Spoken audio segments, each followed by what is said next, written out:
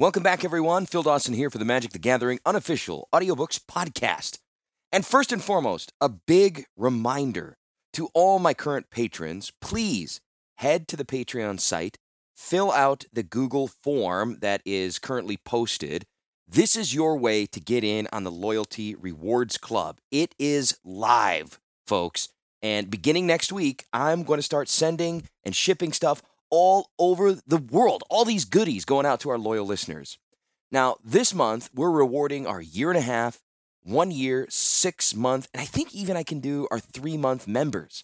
You will all receive something. I got stickers and can koozies, mugs, even t-shirts with the podcast logo. And yes, I know it's not the best design, but hey, this is our first run. I've done everything by myself up to this point, so just enjoy it. These will be the ones that prove how long you've been around, right? If you're interested in being part of the Loyalty Rewards Club, all you have to do is join the Patreon at any level, and your time will start being counted. You hit a milestone, you receive something. But you also have to fill out that Google form. Give me permission to send you stuff, your address so I can get it to you, and I have a few other optional questions to try and make this, what we're doing here, even better. Because as of now, the whole goal of this thing is to continue to make this better for you, the listener, and that's why I want to do it, because there's no reason for me to do this without you. I mean, I could just read the books, but you all give me the motivation, the excitement, the praise, the adoration, the ego boost, and I feed off of it and just desire your approval and money. Give me your money. What the heck? No. I'm only kidding. But the reality is, we don't have any other financial goals that we're trying to hit right now. We got travel and birthdays out of the way. Everything's out of the way. Well, except mine. My birthday is next week, so feel free to send me something. But in all honesty, everything you put in collectively will be coming back to you one way or another. And this is what's really making me excited about the future of this project as we continue on. And remember, we have a lot and a long ways to go. So if you get in now, your time will just keep adding up. Also, because it's just the beginning and I don't really know what I'm doing, you all will probably benefit off my ineptitude in handling stuff like this. So what I'm trying to say is, come on, let's go. Let's get going on this. We only have 3 chapters remaining of this cycle before we move on, and I really want to be a creator that you enjoy supporting because you get more than what you put in. And that's this whole group mentality, and the patrons that we have now are awesome. You can join the Discord. It keeps getting better and better, and I'm so proud of our folks there. And personally, again, I really appreciate you all listening, so I'm just going to keep going.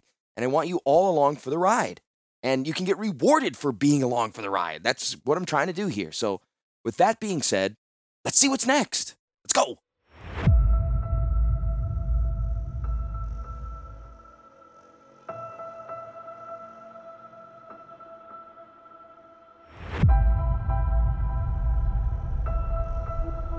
Chapter 24.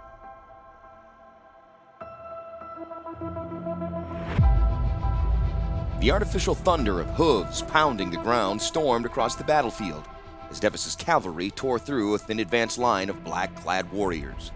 Sword and mace and lance rang against each other and glanced off metal armor. The screams of dying men and women, the shrieks of a wounded horse, all added to the cacophony of chaos that enshrouded the field. The air stank of sweat, blood, and the gore spilled upon the ground. Beneath it all was the hated scent Leanne remembered all too well from centuries before. It was the scent of glistening oil, the stench of Phyrexia. Leanne parried a slashing attack directed at her by one of the tall, spindle-limbed warriors. She turned its sword with ease, spinning into a riposting arc that severed the head and part of the shoulder from its body. Slime splattered onto her own armor, spotting its opalescent finish with inky foulness. She kicked over the creature and paused to catch her breath. A century ago, she would not even register the fatigue. One more sign that age was finally claiming her. "Terry!" The marshal called out for her aid, a weary eye on the large engines moving in the Phyrexian backfield. Terry Capuchin swam up through a thick knot of fighting, moving with a grace that belied her relative newness to the field of battle. "Message to Gavan," Leanne ordered, naming Terry's brother who Capuchin forces held at the center of the field. "We're holding the flank, but the enemy has moved both war engines opposite of our position. If we're going to break the line, it'll have to be done from his position. Go!" Terry was off, but rather than race to the rear lines where she might hope to grab a mount, the young warrior peeled away at a tangent and fought past a number of Phyrexian guard before breaking into the open field where her legs carried her toward her clansmen. Lyanne could not help but being torn between pride and frustration for the reckless maneuver. "Remind you of anyone?" Karn asked, his voice easily carrying over the sounds of battle. The golem carried a large shield in one hand and a huge mace in the other, his normally bright silver finish streaked with black foulness. Two armored Phyrexian warriors clawed and cut their way past one of the Saren guard, bringing their long swords in at the silver man. The golem took one slash against his shield, stepped back from the other, then brained one warrior with the mace. The polished helm caved under Karn's great strength, and the warrior dropped lifeless. The Saren officer ran the second Phyrexian through, her blade flat to the ground in proper fashion as it burst through the neck joint. The creature inside died with a gurgling screech. She stepped up next to Karn to take advantage of the natural shield the large golem presented. "Of anyone?" she asked, changing the question. "Of everyone. All of them, from Rory all the way back to Jeffrey's first son. They're all in her, and more." She felt a moment of pity that Karn could not remember Terry's progenitors, but then a spike of curiosity wondered at how he had come by asking such a question regardless. How many could he remember and compare her to? There was no time to ask as Karn stepped forward into a new hole broken in the Saren line. A small, stoop-shouldered creature, more artifice than flesh, sprang for the opening and was slammed back hard by the golem's shield. It scampered back, hiding behind the legs of a guard elite. The golem thrust his mace forward like a spear, the large spike on its top piercing the slender ribcage area and winning only a thin trickle of oil. The creature's slender arm shot out, raking scratches across the golem's near-invulnerable silver form. Its other arm, covered with a variety of blades, tubes, and strange artifice, slashed inward as well, but was fouled by a spear thrust from one of the Sarens. The Phyrexian turned against this new opponent, tearing past spear and shield and through the Saren's chainmail.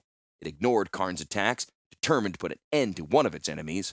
Lyanne leapt forward, shouldering aside her own man and taking his place before the onslaught of fast lethal metal. Karn continued to rain sledgehammer blows against the back of the Phyrexian's side. Lyanne's sword kept time with the creature, turning aside its hard-hitting blows with inches to spare. Then, the marshal missed. The beast's slender arm sneaked past her guard, piercing the armor that shielded her right hip, and digging slender talons in, bone deep. Lyanne fell back, rolling away from the creature's grasp. It bought her time, seconds only. She knew she wouldn't rise back up on the wounded limb. The Phyrexian followed, ready to finish her off. It would have, except for Karn. The golem cast away his shield, wrapping his large hands about the reinforced shaft of the spiked mace. He came at the Phyrexian with an overhead rounding blow that caught the armored creature at the upper curve of one shoulder. The guard stumbled to its knees. Karn spun around, placing his weight and incredible strength behind another blow that buried several points into the Phyrexian's small face mask. It toppled back, screeching at a sound that reminded Lyanne of sharp claws drawn over a board of slate. Karn helped Marshall back to her feet, lifting her one-handed. Lyanne winced, putting pressure on her leg. "Can you stand?" he asked. Can we stand? That was the question haunting Lyanne's mind through the shroud of pain. For the second time in her long life, the first being on Sarah's plane when her people had been subverted by Phyrexians and led against their own, the marshal felt doubt in battle. This is what she had been created for by Sarah. It was all she knew, and it wasn't enough. Lyanne shrugged off the golem's help, anger at her own weakness making her abrupt. "I'll be all right." She exhaled a short exclamation of frustration. "We'll make it." She answered her own question, regaining control of her emotions. Shouts of confusion and fear now erupted from the center of the Capuchin lines. Lyanne grabbed up her main standard, planted nearby, ready to signal her next order. Her battlefield experience whispered the reasons behind the upset even before word finally reached the Sarens. Gavan Capuchin had fallen, slain by a monster, the word said. The Capuchin middle sagged, Phyrexians pressing forward. Lyanne paled, recognized the beginnings of a rout, and knowing the slaughter that would follow. She remembered that she had sent Terry straight into the middle.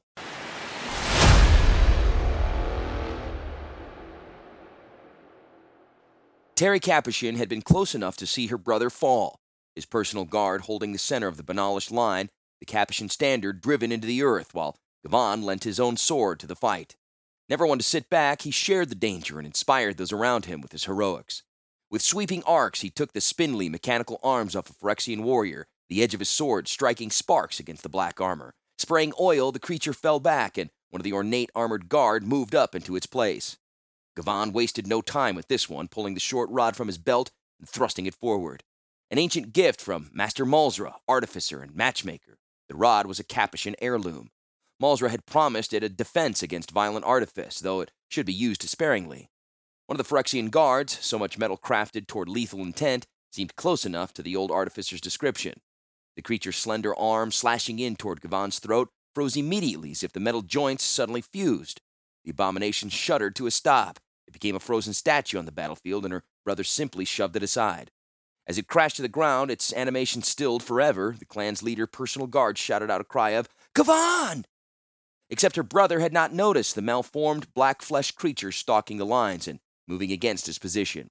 If he had, he ruled it a minor warrior due to its lack of metal armor. Its bloated chest rippled and pulsed as it moved forward on thin legs.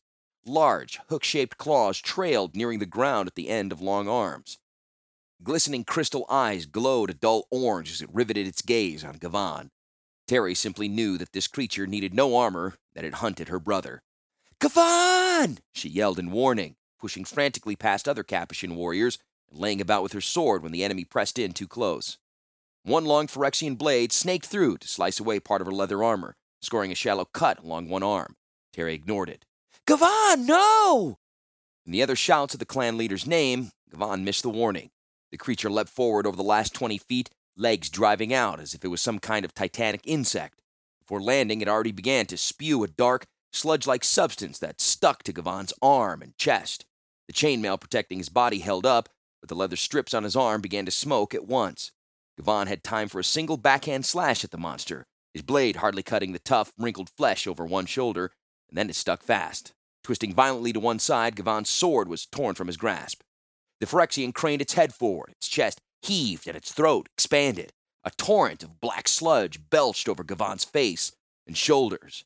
The young clan leader screamed, hands clawing at his own face as exposed skin began to blister and smoke. Blinded, thrashing about in pain, he made an easy target. The great hook-shaped claws seized Gavon, lifting him from the ground, and with a violent scissor-like motion, left him in two large pieces. Dead. Terry stood in shock, the battle forgotten as she stared at the rain of her brother's body. So close. She'd been so close to helping. She had taken a horse from Liani's flank. If she hadn't wasted valuable seconds in any of 4 different fights along the way. The Phyrexian army pushed forward, now spearheaded by the monstrous beast that killed Gavon. Suddenly, Terry realized how close they were to a full rout as news of her brother's death swept the lines and demoralized the Capuchin. These black creatures, never skilled in working as a coherent unit, were pushing forward singly to exploit the sudden shift. Beneath Terry's doubts and recriminations, she found the spark of rage, which she fanned until it warmed her entire body. She knew these things for evil they represented, preying on a moment of weakness engineered by some kind of special monster. Springing forward into the monster's path just as it set upon one of Gavon's personal elite, Terry parried an attempt to fasten those hooked claws into the soldier and watched for her opportunity. She had recognized the nature of the creature's movements necessary to call up its terrifying weapon. There again was the bellow-like force of its bloated chest, an expansion of the throat as it craned its head forward. Gavon's sword was still stuck in its shoulder, a warning against any slashing attack. Instead, she ducked into the creature, risking its claws as she drove her sword forward with all of her strength into its throat. She left it there. Sludge leaked out down the blade. She danced back, avoiding the claws that suddenly flailed about as if possessed by their own mad intelligence. No weapon, Terry wrenched the nearby Capuchin standard free of the ground. Reversing it, she bore it back at the Phyrexian like a spear, its ornate tip aimed unerringly for one of its crystalline eyes. The dull orange gem shattered, and she drove through into the head. Leaping up behind the attack, she rode the creature backward into the middle of the Phyrexian line. Terry counted herself dead, perched atop the creature's bloated chest, disarmed and surrounded by the enemy. She expected a finishing stroke any time. She didn't care, having avenged Gavon, having blunted the Phyrexian advance. Then a black-armored warrior to her right stumbled and fell, one arm missing and its chest pierced by a sword. The sword was still held by the Capuchin warrior she'd saved seconds before. Only a fraction behind her were 2 more of Gavon's personal guard, driving in on her left and pushing the enemy away from her. She took quick stock of the battle. 4 of them were in a tight knot in the midst of the Phyrexian line. Wrenching Gavon's sword free, her own covered by too much of the burning sludge, Terry also took hold of the Capuchin standard, pulled it from the creature's head. She waved it crisply back and forth, the white and gold ensign fluttering and snapping. 3 men to her force and clan still in danger of rout, Terry accepted the only option left to her. She led them forward on the attack.